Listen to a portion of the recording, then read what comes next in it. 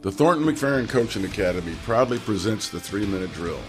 This is a podcast that will bring you individuals from a variety of athletic experiences. We've asked them to provide 3 minutes of their thoughts or advice on what is important for coaches and successful teams. Thank you for joining us. We hope you enjoy today's episode. My name is Terreneé Knight. I am currently the girls athletic coordinator at Garland Lakeview Centennial, but I will be transitioning to Prosper Walnut Grove to be the assistant campus coordinator. So something that I would want new coaches to know is that if people are your passion, you need to remember to partner with them. Whether you're an assistant coach or a future soon-to-be head coach, or even someone that is just being a mentor or volunteer coach at that time, make sure that you remember to partner with all of your stakeholders, the teachers on your campus, the counselors, your administrators.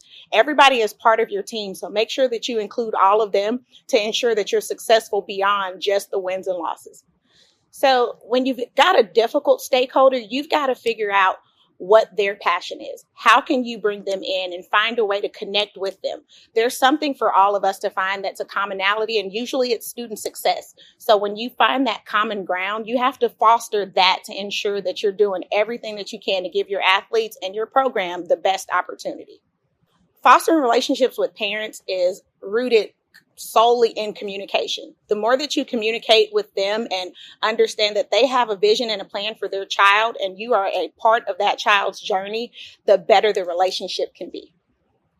Our primary tool for parents and our athletes is SportsU. We're able to create various groups where parents can communicate directly to the coach. There's a digital record of it and everything's there in one place.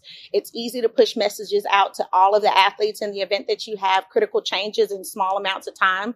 We also use a text message group with our administrative team, as well as an email group with our coaching staff team, so that you can do all those things from your phone, your laptop, your iPad. So wherever you are, you can keep those lines of communication open. Fostering relationships for athletes that we have in our program, I've actually been blessed to have 7 former athletes that are now either just teachers or teacher coaches. So a lot of that comes from being transparent about the struggles that may happen in the profession, but also leading by example.